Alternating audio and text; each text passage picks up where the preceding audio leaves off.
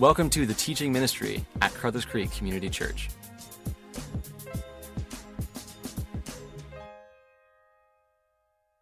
Hey, good morning, everyone. Isn't that an amazing video? I think that's worth a clap. Is that fantastic? So amazing. Well, I'd like you to join me today as we go before God in prayer. This is a significant day for our church. It's a second week with 3 services. It's a day that thousands and thousands of shoeboxes will be packed and sent off. A huge thank you for the many of you that have sacrificed to do this. We're going to dedicate these shoeboxes. We're also going to dedicate 905 tonight. And as they said, please, if you got the time, come out tonight, invite friends and family. I'm going to be here, and it's going to be a significant night. I can't wait to see what God does with all sorts of generations. So why don't you join me now as we go and talk to God together. God, we come to you today as part of Carruthers Creek, and we want to start this prayer time by praying the way you told us to. Our Father who art in heaven, hallowed be your name. We worship you. We declare that you're the head of this church. You're God. You're good. You're holy. You're trustworthy. There's nothing evil in you. We can trust you. We thank you that throughout all of time there have been people like us who you've decided to encounter and let us know you, and they've all expressed the same thing. You're good, and your love endures forever. So thanks for your love this morning. But not only that, this morning, God, we say your kingdom come and your will be done on earth as it is in heaven. You know, we pray those words as Christians, Lord, and sometimes we forget what they mean. Your kingdom means your reign and your rule is accepted in our lives. God, there's a whole lot of things going on in my life and this church's life that probably don't reflect your will or your reign, and we may not even know about it. Our cry this morning, and we don't just say it because it's churchy, we mean it. God, come and show us where your reign and rule isn't accepted yet. And we pray that in this church, in every family, every child, teen, young adult, every adult, those who are aged among us, all of us as one family, we say, God, your kingdom come, your will be done in our lives, in this place, as you desire it in heaven. God, we ask for daily bread. There's so many things going on in our lives in this church. We think about the Deos today.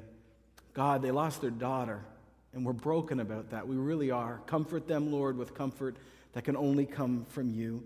God, we pray even about our purity, our unity, our relationships between each other. Give us our daily bread. We pray for tonight's 905 event as all sorts of people are coming who've never done the church scene, have never encountered you. And for us who have had the great experience of meeting you, we pray tonight would be the night where people say yes, like that young woman, and they're changed forever. We pray tonight, Lord, you draw a lot of people back that used to be with us and aren't anymore. God, we continue to pray for our needs financially in this church. We pray that you would motivate us to sacrificially give the way you call us to. But we also realize, too, that we're not the only church in the community. We thank you that we live in a community where there are many faithful Christians. And so today, we as a family pray for Bayfair Baptist Church. We love them, Lord. Bless them. Fill them with the Spirit of God. Keep them from harm and evil. And we pray, though they're different than us a little bit, we're still united. God, use them powerfully.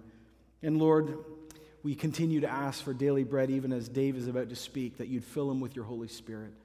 Lord, forgive us our sins. We've done a lot of things knowingly and unknowingly against you and others and ourselves that are just wrong. God, we pray you not only forgive us, but you change us. Lord, help us to forgive other people like you've forgiven us. Lord, we pray over this whole church, too, that you'd lead us away from temptation. And we do pray in the strong name of Jesus that you deliver this whole church and all of that means from the evil one. And we end this prayer time by just saying, for thine is the kingdom and the power and the glory forever and ever. We love you, Lord. We're with you. Now speak through your servant, Dave. And all of God's people said, amen. Well, thanks, John. I had absolutely no idea when John asked me to speak this morning that he would go to all this trouble to set up all of this stuff just for me. So, John, I really appreciate it, man. It just touches my heart. Thank you so much. Over the years, as a pastor, I've been asked one significant question. This question has been the number one question that people have asked me above all other questions that I've ever had as a pastor. And you would think, you know, with my great theological training and what I received from seminary, that the question that people would ask me would have something to do with the nature and the character of God. Or you'd think that it would be something about church history or something about church working and church politics or something along that line. But actually, the number one question that people have asked me over the years has absolutely nothing to do with theology or with running a church or anything along that lines. And whether people have asked me this question in the context of their life as a whole, or whether they've asked me this question in the context of specific circumstances that they're facing right at the moment, the question is always the same question. And maybe you've asked this question. Maybe you've asked a friend, a trusted friend, or a colleague, or a pastor this same question. But here it is. Here's the number one question that I have been asked in youth ministry and as a youth pastor and then as a senior pastor in previous churches. It's this: Pastor, how do I know what God's will is for me? Many of you, I'm assuming, have asked the same question. And that's what we're going to address this morning in this study as we continue on in the book of James, looking at a normal Christian life. We come to James chapter 4, verses 13 through to 17. And James wants to help us address this particular question, and that's what I'm going to unpack for you this morning as we look at the scriptures together. I have a real sense this morning, and I think I need to say this at the start, that I think today is really going to be a significant day for many of you who are here in the auditorium and for those who are choosing to watch online or to listen online. I think today is going to be a really significant day, and so I just humbly ask you to be open to what God might speak into your heart today. I'm glad that I can just stand up here and teach the scriptures to you. I don't know what's going on in your heart and in your mind or what your circumstances are in your life, but I would ask that you be open to the voice of God today as He might speak to you. So this morning, as you think about God's will for you and about your future, I'd like to draw your attention to this passage in James, where James talks about three common problems that all of us fall into, that all of us encounter at one point in time in our lives. And then what we're going to do is we're going to look at some possible solutions, some prescriptions for these particular problems that each one of us face. So let's just jump right into James chapter 4, verse 13 to 17. The first problem that I see here in the book of James is planning without God. Planning without God is a problem. James illustrates the problem with a typical conversation that was probably going on in his church. And James is going to let us kind of listen in a little bit on this particular problem by listening to two businessmen in the church in James's time. I can imagine these two people with a bit of a sanctified imagination. You know, the one guy's got an MBA from the University of Jerusalem, and the other guy is a CEO of a Fortune Tel Aviv 500 company. And they're talking and they're discussing their plans. And they're talking about what they're going to be doing. And then James, in verse 13, he lets us drop right into the conversation. And James says this in James chapter 4 and verse 13. He says, "Now listen to you who say, today or tomorrow we will go to this city or to that city. We'll spend a year there. We'll carry on business and we'll make money." A normal conversation. And remember, James is writing to a church just like our church. And these two guys, I'm imagining, are having this conversation, and they're talking about their business plan, and they're talking about where they want to go and what they're going to do. And they've got all of the details. They've got a lot of stuff worked out. They know exactly where they're going. They know how much time they're going to spend there. They know what the plan is. They know what the hoped outcome is. So what's wrong with this? Is there anything wrong with this plan? I think the thing that James is going to point out to us that's wrong with this is there's no mention of God in the plan. There's no mention of God at all.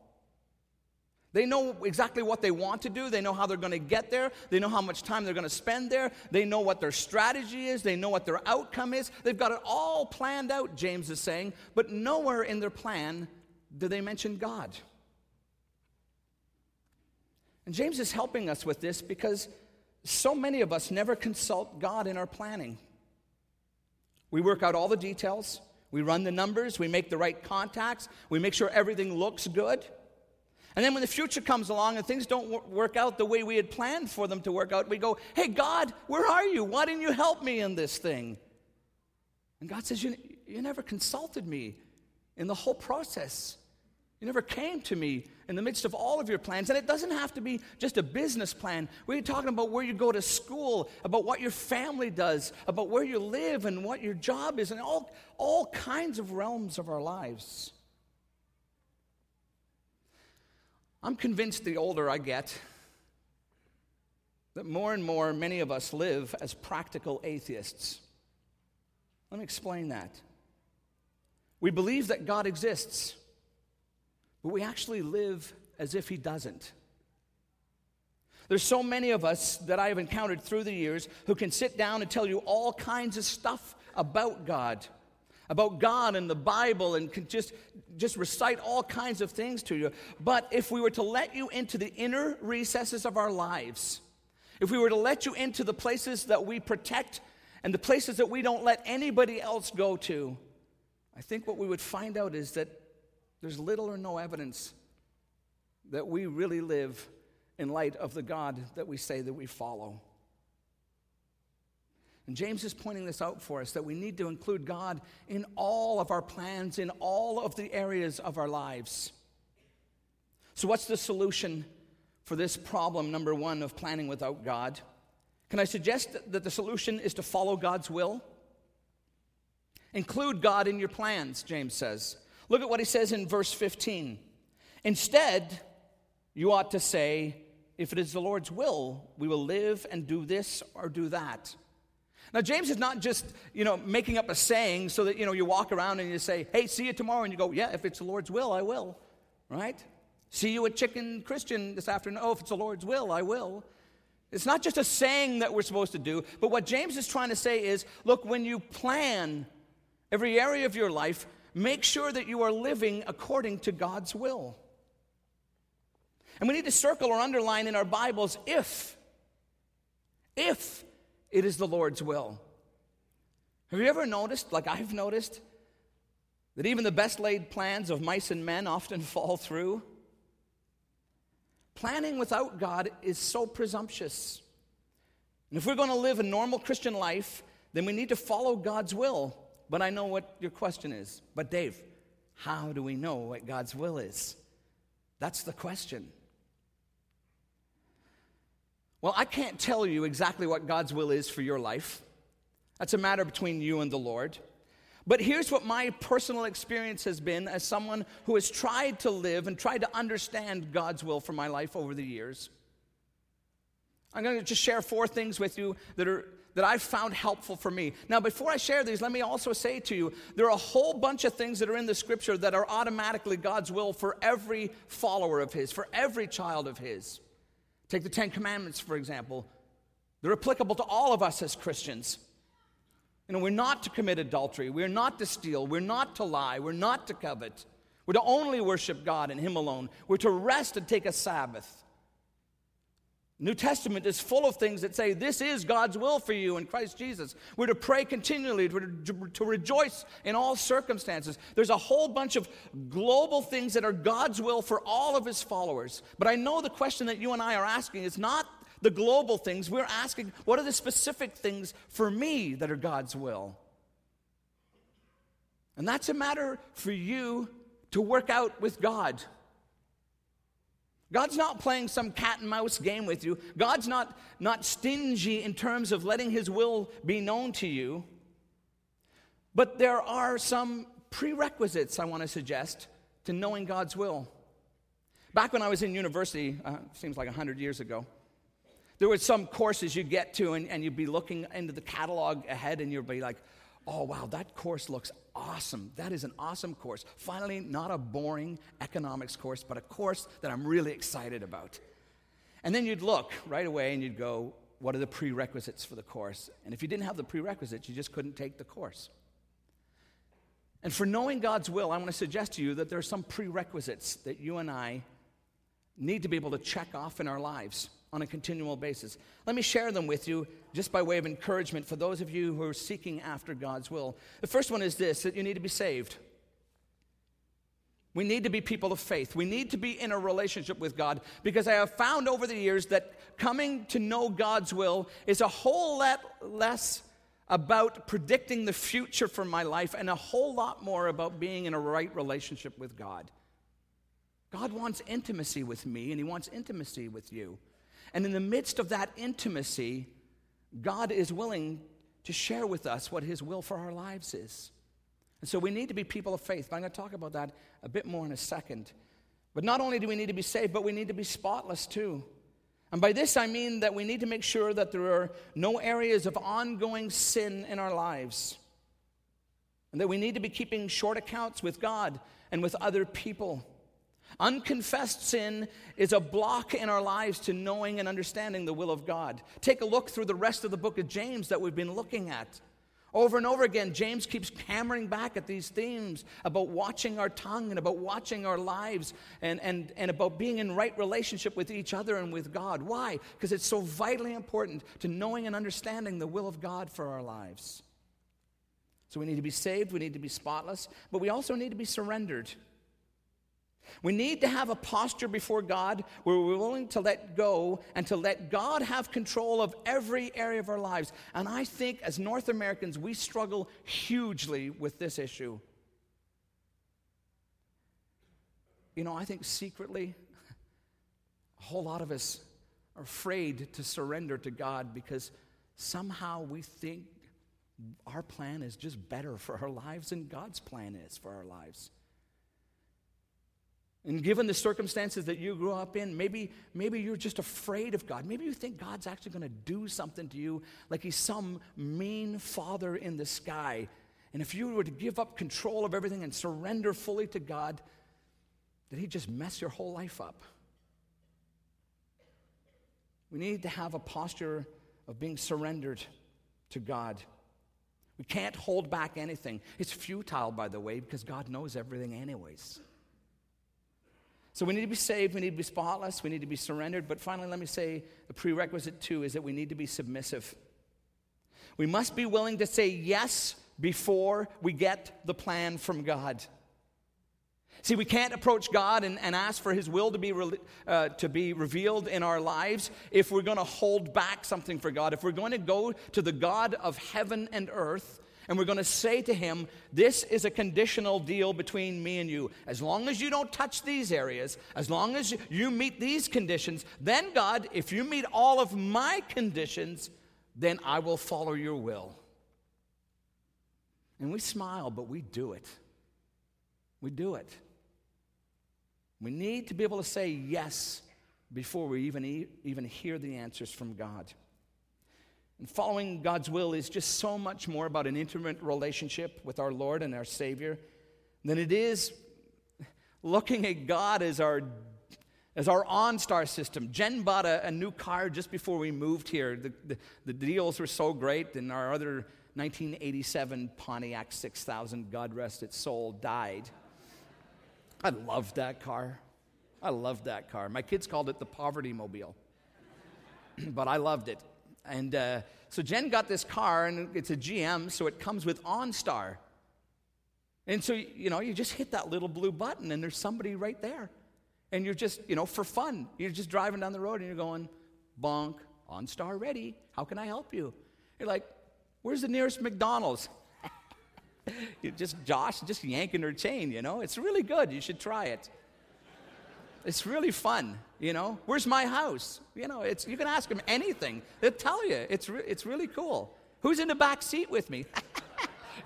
It's really fun. You can do all kinds of stuff. And I think a lot of us treat God and knowing God's will like the OnStar system. We just press the button, and God's going to give us the next 5 steps in our life. God's going to reveal the next year or two. And it's way more about being in this intimate relationship with this loving God and being at the heart and in the center of His will than it is knowing the future and knowing what the next 6 months are going to look like. And God desires that relationship way more than He desires anything else. Well, problem number 2 that I see in the text here that James gives us is presuming about tomorrow. Most of us think that we are indestructible, that we're invincible, that we're going to live forever. But look at what verses 14 and 16 of James chapter 4 says. James says these words. He says, "Why, you do not even know what will happen tomorrow. What is your life? You are a mist that appears for a little while and then vanishes. As it is, you boast and brag, and all such boasting is evil." There are a couple of reasons why we can't presume about tomorrow. First one is this: because life is just brief. Verse 14, you're a mist. I'm a mist. I mean, it's not super encouraging, but have you ever looked at how the Bible talks about us as human beings and about our lives? About the words and the pictures that God uses to describe our lives? He says, we are a leaf. Wow. A leaf. I mean, we're just coming through fall. We've had an extended fall, but all the leaves are gone. They spring up, and they come in the spring, and they flourish, and they come out in all of their splendor, and then just a few short months later, they're gone. God says our lives are like grass. In the morning, it's green, but then when the sun comes out and beats down and it dries all up, the Bible says the grass just withers and fades away. God says our lives are like a mist, or like vapor. And what God is trying to communicate to you and me, the God who loves us so much and who gave his son for us, but he wants us to understand that life is brief. And that in light of eternity, we are just a whisper. We are just a vapor. And we cannot presume upon the fragility of life. Life is so brief. You know, someone has said jokingly there are only 3 Ds in life, right? Diapers, dignity, and decay. And it just talks about how brief life really is. We can't take tomorrow for granted. But there's a second reason why we can't take tomorrow for granted, and that is because life is so unpredictable. Not only is it brief, and that's bad enough, but it's also unpredictable. Verse 16, James says, as it is, you boast and you brag, and all such boasting is evil. None of us know what tomorrow is going to hold, James says, and yet we strut around with our chests puffed up, and we say about what we're going to do tomorrow. Oh, I got plans. Oh, I know what I'm going to be. I know where I'm going to go to school. I know who I'm going to marry. I know what I'm going to do. And James says, don't presume about the future. Life is brief, but it is so uncertain and so unpredictable. And we haven't included God in our planning, and we brag as if we are in control of tomorrow, and we are not in control of tomorrow, friends. It's really interesting, you know, the word that James uses here for boasting and bragging in the Greek is a picture word, as many of the Greek words are. It's a picture word of the traveling salesman who goes around and makes these claims about his product, but it's just really a scam. In the early frontier days, this word would be the medicine man who is literally selling snake oil. And James says that's how we are in God's eyes. We come along and we boast and we brag and we tell about what we are going to do in the future. And James says, God is trying to tell you life is so brief and it's just so unpredictable. You can't make your claims. Your claims don't hold water. Solomon, the wisest man who ever lived, in Proverbs chapter 27 and verse 1 says this, do not boast about tomorrow, for you do not know what a day may bring forth. Life is so unpredictable. None of us will know, and none of us can know what this afternoon, what this evening, what tomorrow, what this week, what this month, what this year can bring. None of us know what's in store for us. So what's the prescription? What's the solution for problem number 2? Can I suggest to you that James is telling us to make the most of today? We can't let the uncertainty of the future rob us of the opportunities that we have in the present. We live in the moment. We live in the now. And the future won't frighten us if we're living in the center of God's will and we're living for today. Someone has said that what we need to do is we need to plan as if we're going to live for 1,000 years, but we need to live as if today was our very last day. One time, Jesus' disciples came to him and they said, Jesus, we noticed that John taught his disciples how to pray. How about you teach us how to pray? And we know what the outcome of that particular interaction was, and it's recorded for us in Matthew chapter 6. Jesus taught the disciples a model prayer.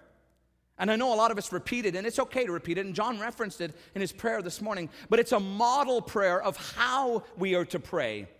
And if you look at it and you look at the details of it, it's a daily prayer. It's meant to be done over and over again. We are meant to come before God every single day. And in the midst of that prayer, in Matthew chapter 6 and verse 10, Jesus says these really familiar words. He says, "Your kingdom come, your will be done on earth as it is in heaven." You know what really struck me this week in looking at the Lord's Prayer again? Is that Jesus links the coming of the kingdom of God to doing the will of God today. That how we see God's kingdom come in our church and in our area, in our family lives, is by doing the will of God. Your kingdom come, your will be done on earth, right here in my life, as it is in heaven. And friends, this is so important for us because the implication is absolutely crystal clear. And it's this, that if we are not doing the will of God, then we're holding back the kingdom of God. And you and I need to make the most of today. We need to plan as if we're going to live for 1,000 years, but we need to live as if today is our very last day. Well, let's move to problem number 3 that I see in the text here. Postponing doing good. The third problem is putting off doing what needs to be done today. I call this spiritual procrastination. Look at verse 17. James says, "Anyone then who knows the good that he ought to do and doesn't do it, sins." It's typical James. It's just so straightforward and right to the point. Anyone then who knows the good that he ought to do and doesn't do it, sins. We need to underline the words knows and doesn't do it. Some of you know what you need to do. Maybe you've been putting it off for a while. Maybe for some of you here today, you need to give up a bad habit. Maybe it's a broken relationship that needs restoration and fixing. Maybe it's giving in to God in a particular area of your life. Maybe it's becoming fully surrendered to God. Maybe it's saying yes before God even reveals to you what it is He's asking you to do. Maybe it's honoring God with your time and with your money. If you know what you're supposed to do and you don't do it, well, it's kind of okay. Is that what James says? No. What does the scripture say? If you know the good that you ought to do and you do not do it, you sin. It's straightforward, and yet it has enormous implications. Procrastination is a subtle trap. We presume upon tomorrow and we'll say to ourselves, "Oh, I'll get around to it." But God says you do not have any guarantees about tomorrow. Don't put off doing what is right to do and what you know you need to do as a follower of mine. There's a song that we sing all the time here at C4, and I think the team's going to do it right after this. The song is a Hillsong song, and it's called Hosanna. I like it. It's a really great song. But there's a few lines in this particular song that every time we sing this song, it grips me. It really grips me. Here's the lines. "Break my heart for what breaks yours. Everything I am for your kingdom cause, as I walk from earth into eternity." And we sing it. But really? Really? Is this what we mean? I had a seminary professor who I just loved. He used to say all the time to us as students, "You know what? Christians don't tell lies, they just sing them." And I think about him when I sing this song. But really, do we really mean this? Do I mean this when I sing it? Do you mean it when we sing it? You see, we already know what breaks God's heart. We don't have to come to God and say to him, okay, God, we're going to sing this really cool song, and, let the things that break your heart break mine. I wonder what they are. We don't have to do that because we already know what breaks God's heart. We already know the good that we ought to be doing right now. And yet for many of us, we don't do it, and James says that's sin. What am I talking about? Well, what about the plight of the orphan and the widow, both here, right here in this church, and around the world? What about the suffering of the sick? What about the abuse of the marginalized? What about the injustice, the poverty, and the perversion that's in our world today? And what about the hopelessness of those who are lost and going to die without Jesus Christ? See, those things and so many more break the heart of Almighty God. And yet I know that so often in my life I can become cold and callous towards those things. Oh God, break our hearts with the things that break your heart. And then do we throw everything I am for your kingdom cause? If I'm willing to be open to God breaking my heart with the things that break his heart, am I willing to say, okay, well, God, you can have me on, Sunday mornings. That's your day. Cool. So you got me there, and I'll volunteer during the week once a week. Thursday night. You got me Thursday night too. But what do we sing, and what does the scripture require of us? Everything I am for your kingdom cause. And we sing it. I'm not sure that we really mean it. Because it's so easy to sing, but it is so hard to live out. Think about what we could be and should be doing as individuals and corporately in the region of Durham and around the world.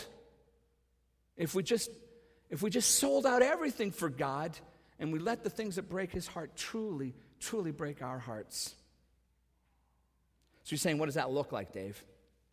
I thought you'd ask that. Over the years, I have found there are two foolproof tests in my own personal life and in the lives of those who have been willing to kind of walk with me close enough to allow me to speak into their lives a little bit. And I'm going to share them with you just briefly now. There are two tests that we can all take that help us to see if we're doing the will of God right now. Here they are. What am I doing with my time? And what am I doing with my money? It's that simple. It is absolutely that simple. Am I presuming about tomorrow? What are you doing with your time? What are you doing with your money? Am I postponing doing the good that I know I should be doing and sinning as a result of it, Dave? What are you doing with your time? What are you doing with your money? See, God doesn't need your time and he doesn't need your money, but they show him how much you love him and how much of a follower you are of his. They acknowledge his lordship in our lives. So what's the prescription for problem number 3? Decide today. Quite simply, just decide today. Just decide that today you've had enough and that things are going to change from this point on. Don't try to work it all out. Don't try and plan it all and don't go to all those thousands of detailed questions about the future. Make a decision today and stand by that decision today and put yourself in the heart and in the center of the will of God and trust him to work it all out. You don't have to figure it all out. He's God and you and I are not. Whatever you intend to do for God, do it now. Whatever decision that you've been putting off, do it now. Do it today. However God has been tugging at your heart, either this morning or lately, decide today and do it today. Let me speak to two groups of people as I prepare to close. The first group are those of you who are watching and who are listening and who are present here today, who are genuine, honest seekers. From my heart, I absolutely applaud you for being here and for genuinely seeking God. I really do. I mean that. But what's holding you back? What is honestly holding you back? Could I strongly encourage you and urge you to decide today, to make that decision today, and by faith to come to God? And by coming to God in faith, you're saying, I can't work it all out. I can't answer all the questions, but I simply trust that you are who you said you are, God. And I trust you today. And if that's you today, if you want to trust God for your present and your future, why don't you just join me in a brief prayer? Let me pray. Father, I realize that you've been tugging at my heart. I realize that you're a good God. And whatever preconceptions that I have that are not good, that's not you. God, I can't figure it all out, but this much I know, that you love me and that you gave your Son to die for me. I give you my life. I give you my present, and I give you my future. Come and set me free of all of my sin. Take it all away from me because of what Jesus did, and give me your new, full, abundant life. And I ask it in Jesus' name. Amen. And if you've prayed that prayer, I would just encourage you to talk to someone. That's a very important prayer. But please just share it with someone. Now let me address another group of people who are here. To my friends who are part of C4. To those of you who have been here a whole lot longer than I've been here. To my brothers and sisters in Christ. What are we going to do? What are we going to do? What decision is God the Holy Spirit pressing you on right now? What is the Holy Spirit saying to us as a corporate body about the good that we know that we ought to do, and yet we're not doing it? You know, this week I read again the manifesto of our movement that hasn't changed in over 2,000 years. Acts chapter 2, verses 42 to 47.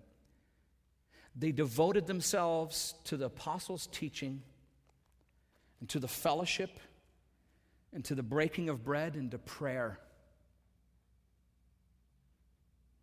Everyone was filled with awe, and many wonders and miraculous signs were done by the apostles. All the believers were together, and they had everything in common. Selling their possessions and their goods, they gave to anyone as he has need. Every day they continued to meet together in the temple courts. They broke bread in their homes and they ate together with glad and sincere hearts, praising God and enjoying the favor of all of the people. And the Lord added to their number daily those who were being saved. Every time I read this, it captures my heart and my imagination. It fills me with such a passion that I believe is from God. And I hope it does the same for you. But look at that manifesto and look what it calls you and I to. It calls us to a lofty and a high standard. There is so much crammed into those verses that we need to be doing. Because if we know the good that we ought to be doing and we don't do it, James says we sin individually and corporately. Friends, what would it look like? What would it look like if we lived this kind of a counter-cultural lifestyle in the region of Durham today? You know what I'm convinced of? Everybody would notice, not because they think we're crazy or we're whacked out, but if we were living this countercultural lifestyle that Jesus came and this movement that he founded and we're followers of, if we were living it to the full and doing the things that we know we ought to do, this place would have 15 or 20 reporters in it every Sunday morning. They'd be coming around and visiting our small groups. They'd be connecting with us during the week because they'd want to know what on earth has gotten into these people. See, the call of Jesus is not just to blend in nicely to society and to just be nice people and just to shuffle off to church on Sunday morning. It is a countercultural revolution that He has called us to. And that's the good that we ought to be doing. And that is the lifestyle that we need to be living. And I have no stomach to play church. And I know many of you feel the same way. I have no stomach to play church. I want to be more like Jesus. I want the things that break His heart to break my heart. And I'm willing to lay it all on the line for that to happen. Are you? What is God pressing you on? This past week, I was in a prayer meeting when someone shared something that God has really been pressing them on. You know these people. They're humble, they're grace-filled people. And they were reluctant to share, but they've agreed to share. And they've agreed to share because they're willing to step outside of their own comfort zones. They're willing to share with you this morning because in their sharing, it is their heartfelt desire that you will be blessed and that you will be encouraged and that you will be challenged as they share part of their story. And so let's give a huge C4 welcome to Peter and Janice Burns as they come up.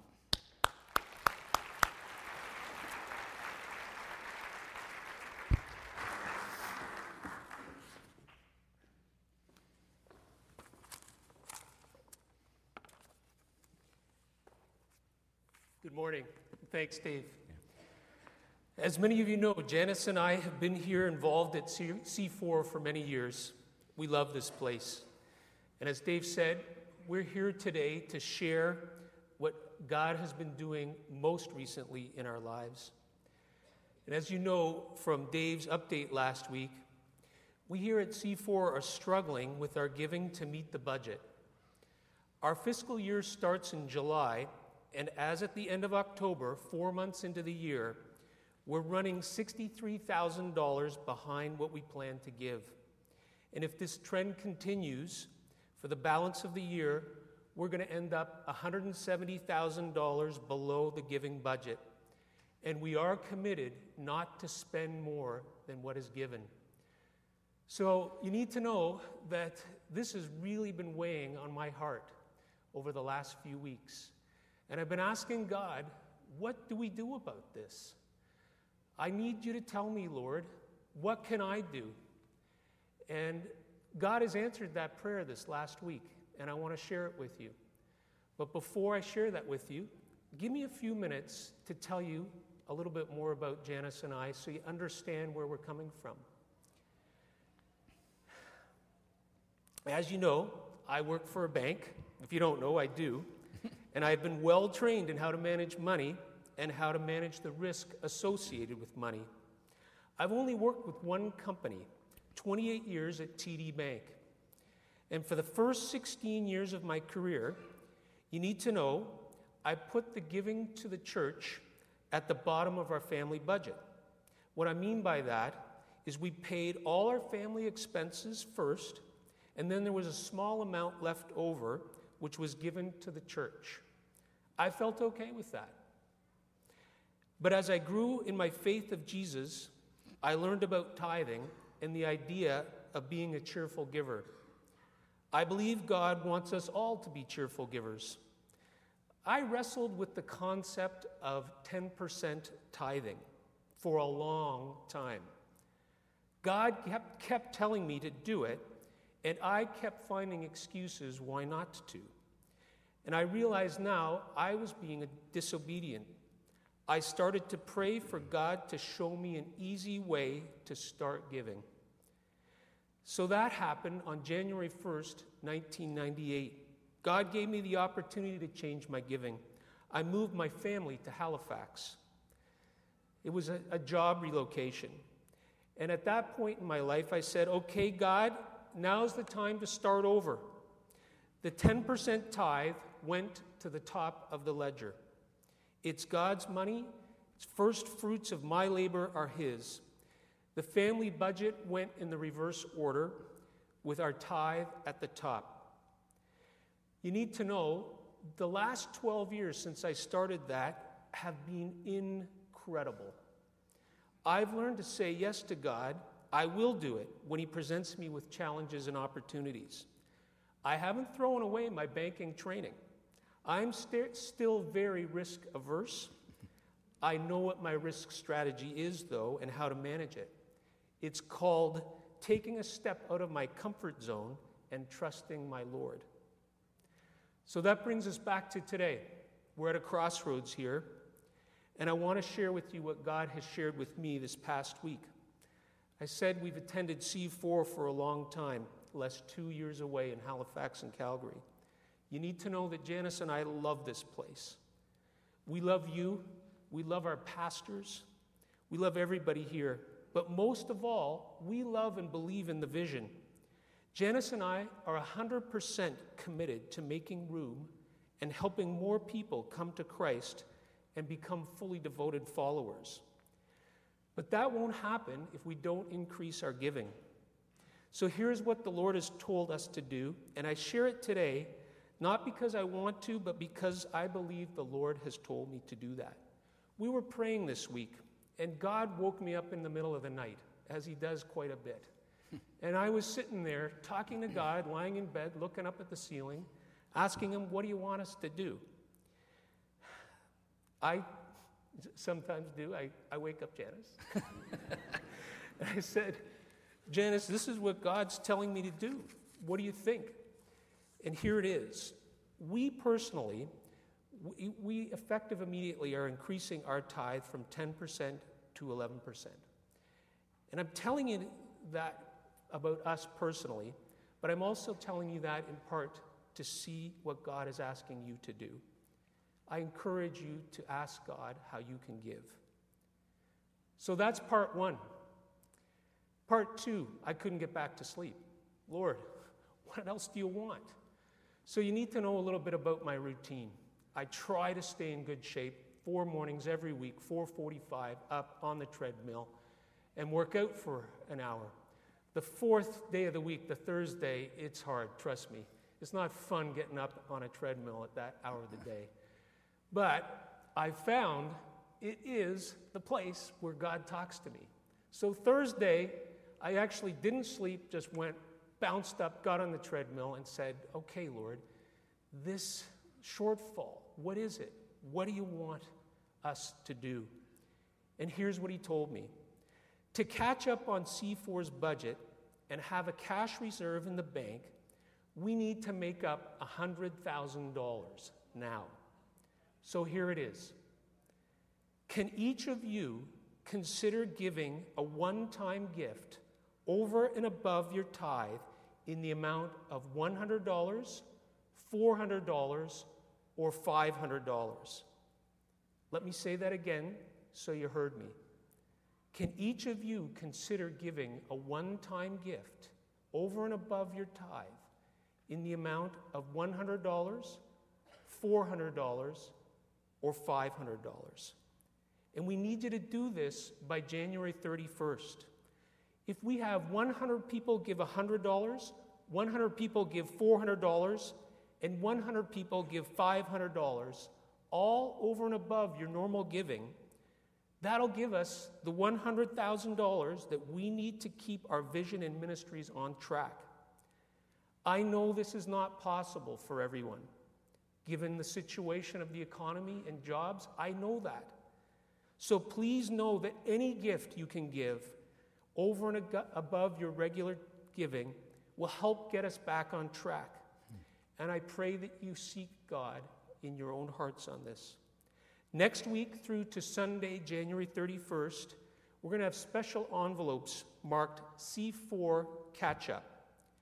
They'll be in the bulletin for you to use to make your one-time gift. Mark your envelope number on it for tax receipt purposes. See, I am a banker. And you know what, Dave? I am committed to this. It's here somewhere. I know I have this envelope somewhere. I have an envelope, but I've lost it. I'm going to give you the first $500. So you really are a banker, I because they am. lose my money all the time, too. Sorry, I am stepping up. I'm giving the first $500. And I just ask that you pray with me now and ask that God commit this for us all. Lord Jesus, thank you for allowing us to be here right now in this place, C4, that I love so much. And I pray your blessing on each person here. I pray that they be stirred up and help us to keep on track so that we can see more people come to you and know you as their Savior. Yes, Lord. Bless each ministry here. Thank you, Father, for all the people who volunteer, give their time and their money that Dave has told us are the two real tests. So, Father, take us now safely, and in your name we ask this. Thank you for joining us. For more teaching, info, or to give financially, please visit us at our website, CarruthersCreek.ca.